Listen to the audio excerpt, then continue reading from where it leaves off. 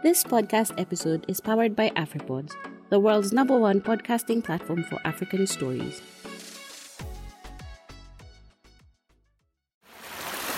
Floods, droughts, locusts, climate change. There is a lot going on in and around us in Africa, and super fast. We're all seeing and feeling the effect it has on how we eat, move around, and even how we can make a living. For this reason, join me, Sophie Mbogwa, a Kenyan environmental journalist, for our weekly podcast, the Africa Climate Conversations. Africa Climate Conversations aims at helping you understand what climate change is all about, how it affects you and your family, what is being done in Africa, and what you can do to adapt and mitigate to its impacts, no matter where you are in Africa. Hello, welcome to another edition of the Africa Climate Conversations. I'm your host, Sophie Mbogwa. This week, we are talking about climate finance and why this beautiful continent is seen as such a high risk when it comes to investment. But before we get into the interview with Ambassador Mohamed Nasr, who is the former chair of the Africa Group of Negotiators on Climate Change, let me just briefly explain what climate finance is.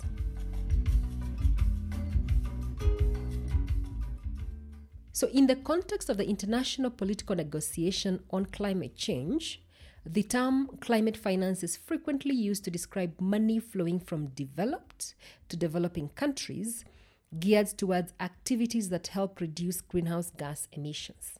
Now, if you're wondering what greenhouse gases are, you might have to listen to the very first podcast that Dr. Zablon Owiti had explained very well what greenhouse gas emissions are. Now, this money is supposed to help poor nations, that is developing countries, cope with the impact of climate change, that is adaptation, as well as help prevent further releases of greenhouse gases into the atmosphere, that is mitigation. Let's take an example of a fishing community somewhere in Zanzibar. Now, for example, the temperatures in the seawaters have risen so much, and as a result, these communities cannot fish close to the shores, so they have to go deep fishing to get the supplies of the day. So these communities, previously probably they just needed a dhow or they just needed a normal boat, which did not require an engine and they didn't necessarily have to go overnight to fish. But today, because temperatures have risen so high, they have to go fishing for about 2 to 3 days, all right, deep sea.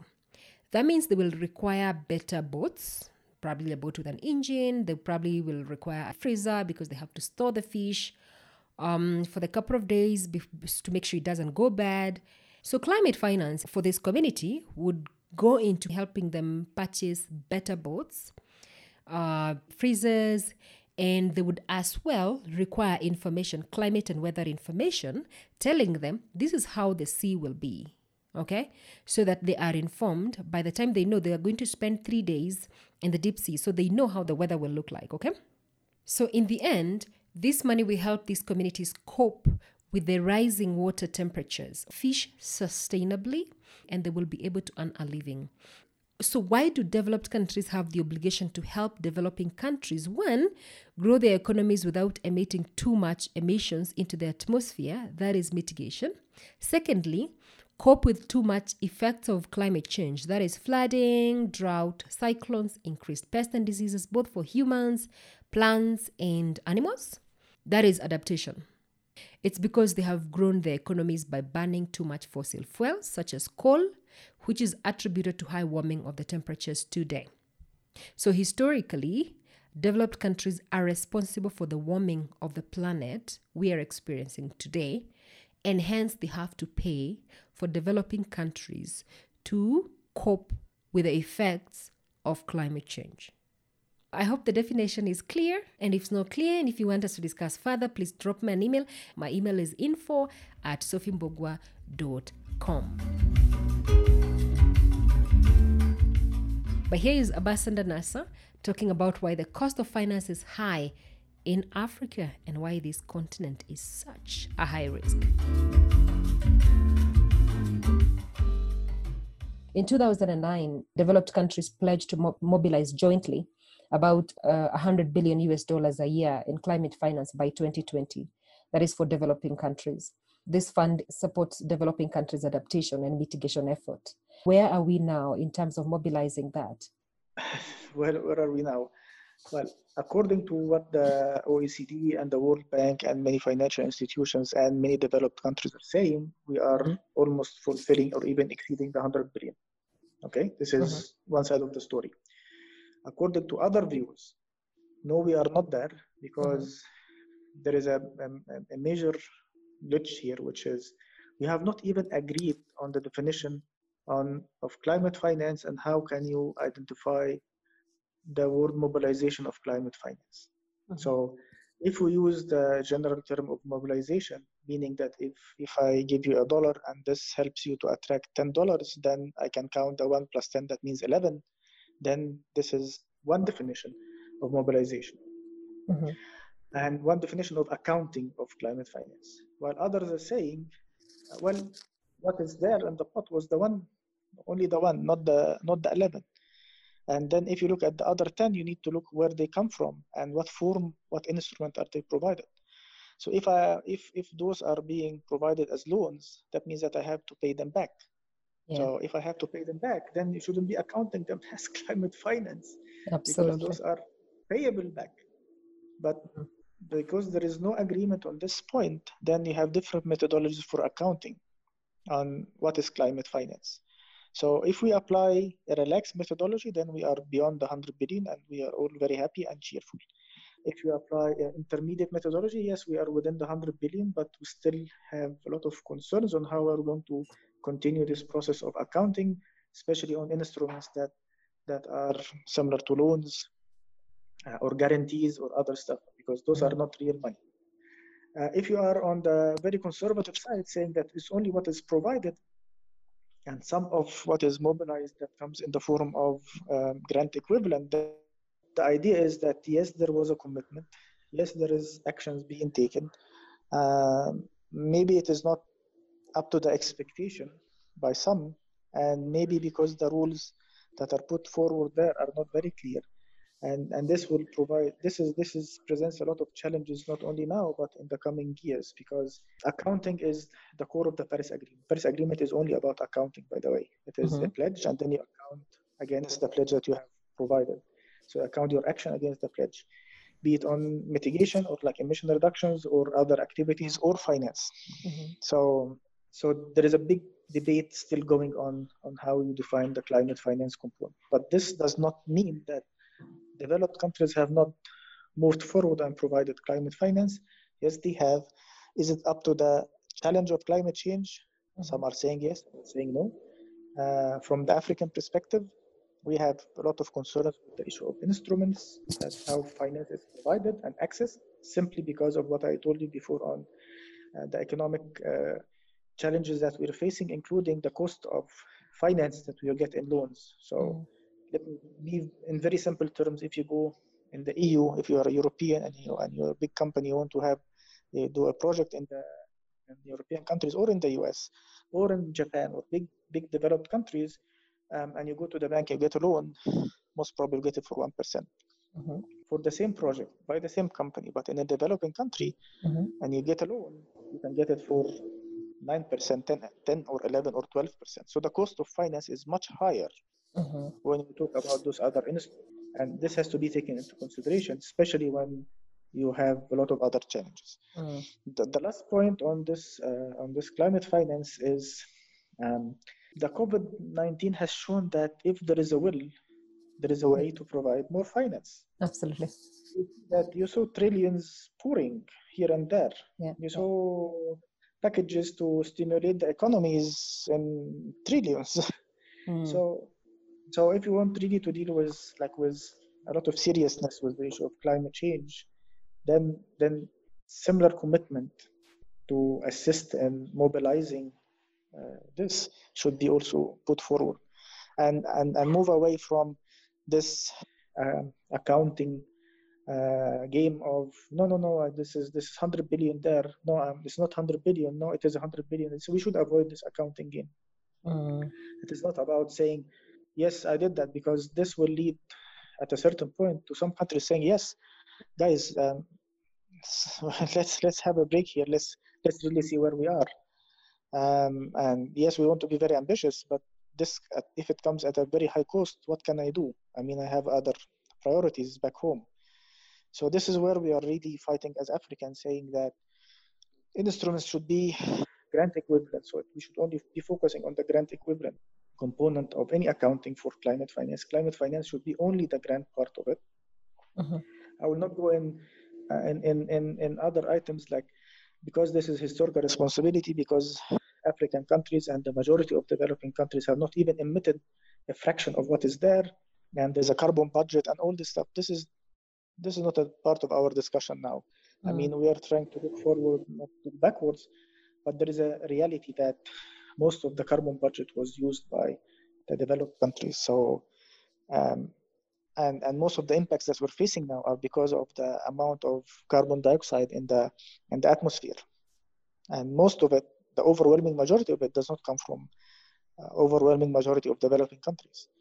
So there should be some sort of understanding there, and we should avoid politicizing the climate change. And this is very important element. Absolutely. What is in my mind right now is wondering, is there a need for political will to provide financing? Because, as you say, we've seen a lot of billions and trillion pouring in terms of dealing with the COVID-19 pandemic. But when it comes to dealing with climate change, providing climate finance has been a whole big push and pull. Is there a need for political will providing this and saying, look, there's a historical responsibility for developed countries who have been responsible, and you find G20 is responsible for about 80% of the emissions. Do we need political will in terms of moving forward? Because I'm also looking in terms of negotiating on finance post-2020. What is needed for us for the finance to flow? Of course, as you said, there is a need of political will.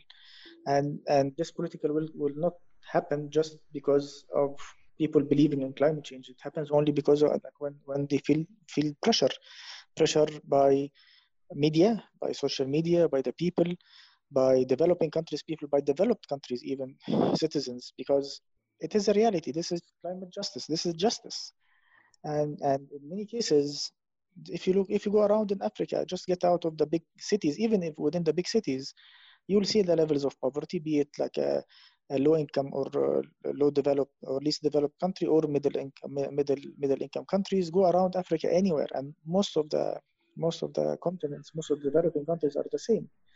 So let's be very clear that we are not on the same starting point when it comes to social and environmental indicators in between developed and developing countries, and economic and development indicators for sure. And there are competing needs in developing countries that are not undermining the environmental and climate change ones, but they are really constraining policymakers and decision takers in taking actions, because they don't see the carrot in it, if I may put this, the carrot and the stick thing. I mean, there is a stick, which is the impacts of climate change that we are all facing, but there should be also a carrot that for a politician who is there for 4 years or 5 years or 8 years or 6 years, whatever, this is short term, but he needs to see the advantage into going and taking actions in climate change, and also see the safeguards that he will not be disadvantaged in a lot of issues, including issues of indebtedness, issues of how can this help development and not really have an impact on the other sectors, including education, health, and others. The last point in that is there should be clear understanding that the climate change should not be used as a vehicle for business, meaning that it is not there to have big companies coming and doing business and making a lot of profits. And this climate change system is designed to allow them to make profits. But it is rather a process that we need to take action on climate change. So let's really make it not a profit looking forward, but rather like action and dealing with the climate. I will give you to make it clear for audience, and give you a very example. If you're a country that is entering renewable energy, and you want to attract investments in renewable energy, if you are still, this is your first time, and you are preparing this, but you are a country with high levels of indebtedness, or you are low on the social and economic indicators. You will have, maybe you'll go in an agreement with a private sector company that will sell you this renewable energy for maybe 8 cents or 7 cents per kilowatt.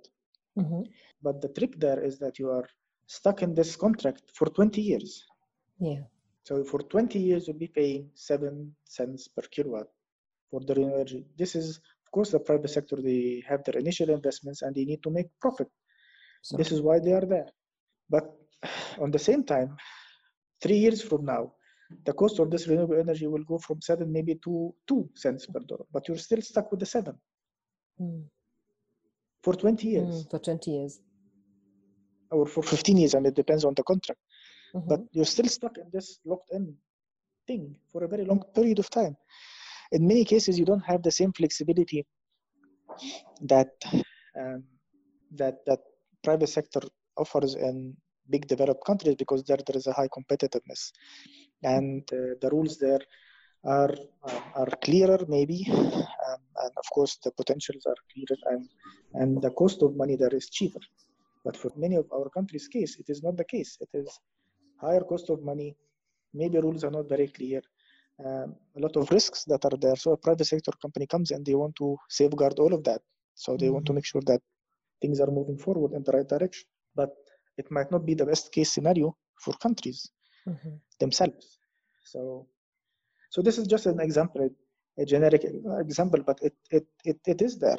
Some countries have agreed on a long-term agreements on buying renewable energy for 11 cents, while now you can get it for like 4 cents.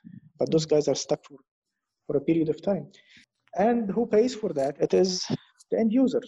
So, because the governments are not going to subsidize this amount. Yeah. So the end user is going to pay for that. So you'll be paying for higher energy cost than others in other places, and then it is not an easy thing. So what I'm saying is, yes, there is a component, the profit component, but it should not be only the profit which guides, because if you leave it only for private sector is a profit-seeking entities. So this is where we should have this balance, where climate finance comes in as helping developing countries do both adaptation and the mitigation, and does not add to the burden to developing countries' economies, or add another layer of burden on developing countries, on the people in developing countries. And speaking of that, I'm just wondering, why is Africa seen as such a high-risk investment when it comes to climate investments? Well, currently and the future, I'll say, like currently, because of, as I said, the social indicators, economic indicators, other reasons, be it political stability, social stability. There are a lot of other political and security related and social related issues that makes it higher risk. And to add to that is the level of indebtedness that the countries have, and your economy, and how it is flexible and reacting for the levels of debt that you have. So the higher the debt you have, the higher the risk, then the higher the cost of the money. The higher other risks, be it political and others, your rating, all of them have an impact. The cost of money that you borrow from outside, state that is added to your loans. Then in the future, which is, again, this is an issue of great concern to us in the negotiations. While in principle, it makes sense that you should include in the investment and in your investment the climate risks, of course. But if you apply it in some cases, then if you add the climate risk to the other long list of risks that you have, then the cost of money will be much higher. So if I'm a vulnerable country, like a country like, I don't want to name countries, a country that has very not high, medium risk in everything, political, security, and social, and so on, and is already facing impacts of climate change. And then I'm asked to include the risk of climate change into my investment plans, and also to to make it clear for investors, so investors would take it into consideration when they come and invest. That means that the cost of finance will be much higher on me. So, and the competitiveness to attract and investors, I will lose edge, or I will lose like a substantial amount of my competitiveness to attract investors if I add those climate risks, which I did not cause. In relation to adaptation, I did not cause that. If I'm a low-lying coastal city or a country, then like sea level rise is not caused by me, but historical responsibility kicks in. But yet I'm being asked, or I'm being forced to pay for that through adding this climate risk into the long list of investment risks that are there. Where they say the disclosure of the climate risk, which is another element that is being added there. So we are saying, as Africa, we are not against that, but it does not come on its own. It has to come with the mechanism to mitigate this impact, this negative impact on finance or on the cost of me borrowing money. I can do disclosure of the climate risks, yes, but at the same time, there should be the mechanism that mitigates this the effect of this extra level of risks to be added on the cost of my financing or the cost of investments. Yeah. I hope it's clear. It's very clear.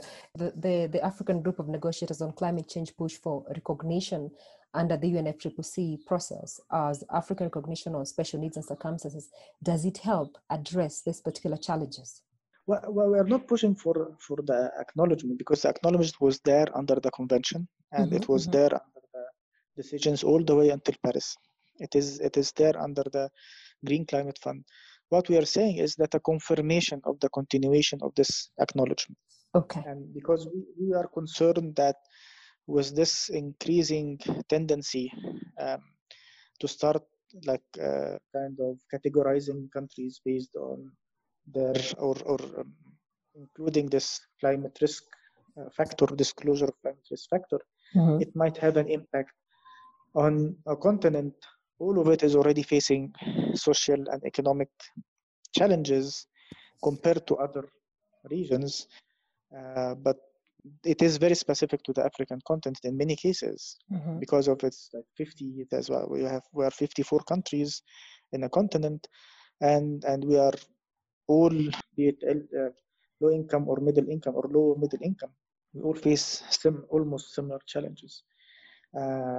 So we need to acknowledge that this continent is also a very important continent when it comes to actions towards climate change, and it is a very important continent to be part of the global action to climate change, and we want to do that. But we want to be very clear that also we are not like other big economies shouldn't be dealt with as that other big economies. We are not taking any advantage of anybody or disadvantaging others, but we are ensuring that this acknowledgement is continuing as per the assurance we were given in Paris by the presidency back then, saying that the acknowledgement is there and we will have a parallel process to allow this. Just please allow the Paris Agreement to go forward. We know that this is important for you. We acknowledge it. We will take it in a parallel process, just a confirmation of acknowledgement. Because what happened in Paris was that up till Paris, there was this acknowledgement. There was a misunderstanding between some countries on what we were trying to aim or trying to achieve through this acknowledgement of the continuation of acknowledgement of the special circumstances. And because things in Paris were, time was not on our side, and it was just like last minute thing. This is a deal, take it or leave it. We have to mobilize everybody on board. And Africa thought that, yes, we do have strong confidence in the process, in the people. And because we already have the assurance that this is going on, and we have assurance that it will be like a parallel process that we can deal with, then we went along. But what happened after that was very strange discussions that was not even related to the item, and it became and unfortunate that some countries were trying to identify our approach and as if we were trying to undermine them, and they took and this is developing countries, unfortunately, and they were taking strange positions there. But anyway, what we have is what we have, and the acknowledgement by the presidency is very much appreciated. the last COP, where the president of the COP, Chile, which was part of the countries who had reservation on what we were saying, said it very clearly that there is an acknowledgement of the continuation and the Africa special circumstances, and everybody was fine with that. So we just need to make it more formalized, and we're just building on what happened in the last COP. Okay, thank you so much. I really feel like we have a lot to discuss, but then again, I would have to end this call. But before we do, what is your call for nations in terms of both developed and developing nations? What do they need to do in terms of climate ambitions? There is a lot of potential, and there is a lot of actions that could be taken to enhance our global action towards climate change. What is needed is to build trust in the whole process, be it through the process itself under the UNFCCC or to encourage and change the mindset of decision takers all over the world, be it developed or developing, that you can do more and we can be more coordinated and more ambitious, and we want to avoid like getting to a certain point where we start the blame game, or we get a certain point where the trust and the potential that was envisaged in Paris and push the global action towards climate change that was envisioned in Paris and then in Katowice 2 years ago will be questioned by many, especially when they think that being ambitious does not mean that you will be rewarded and you will be helped to achieve your ambition, but it is more of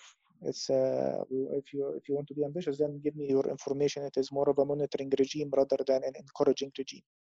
So we need to make sure that the regime that we're building in the Paris Agreement is a regime that allows for higher ambition by encouraging the higher ambition, and not which is the carrot approach, and not the regime that is pushing for higher ambition by monitoring for higher ambition, which is the stick approach. This is my simple approach to the whole thing, and this is upon us.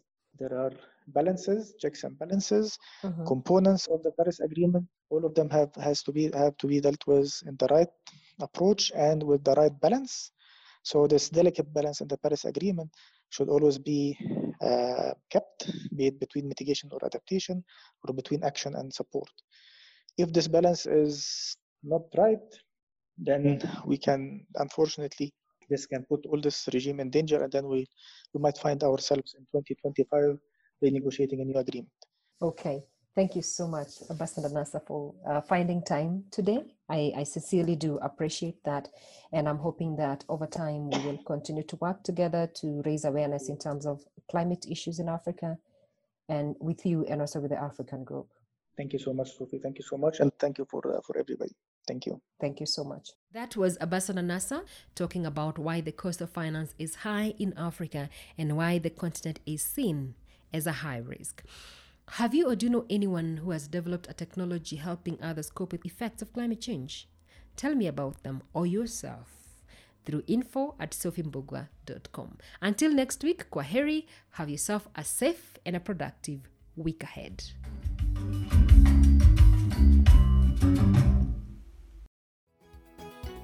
Inaendeshwa na Afripods.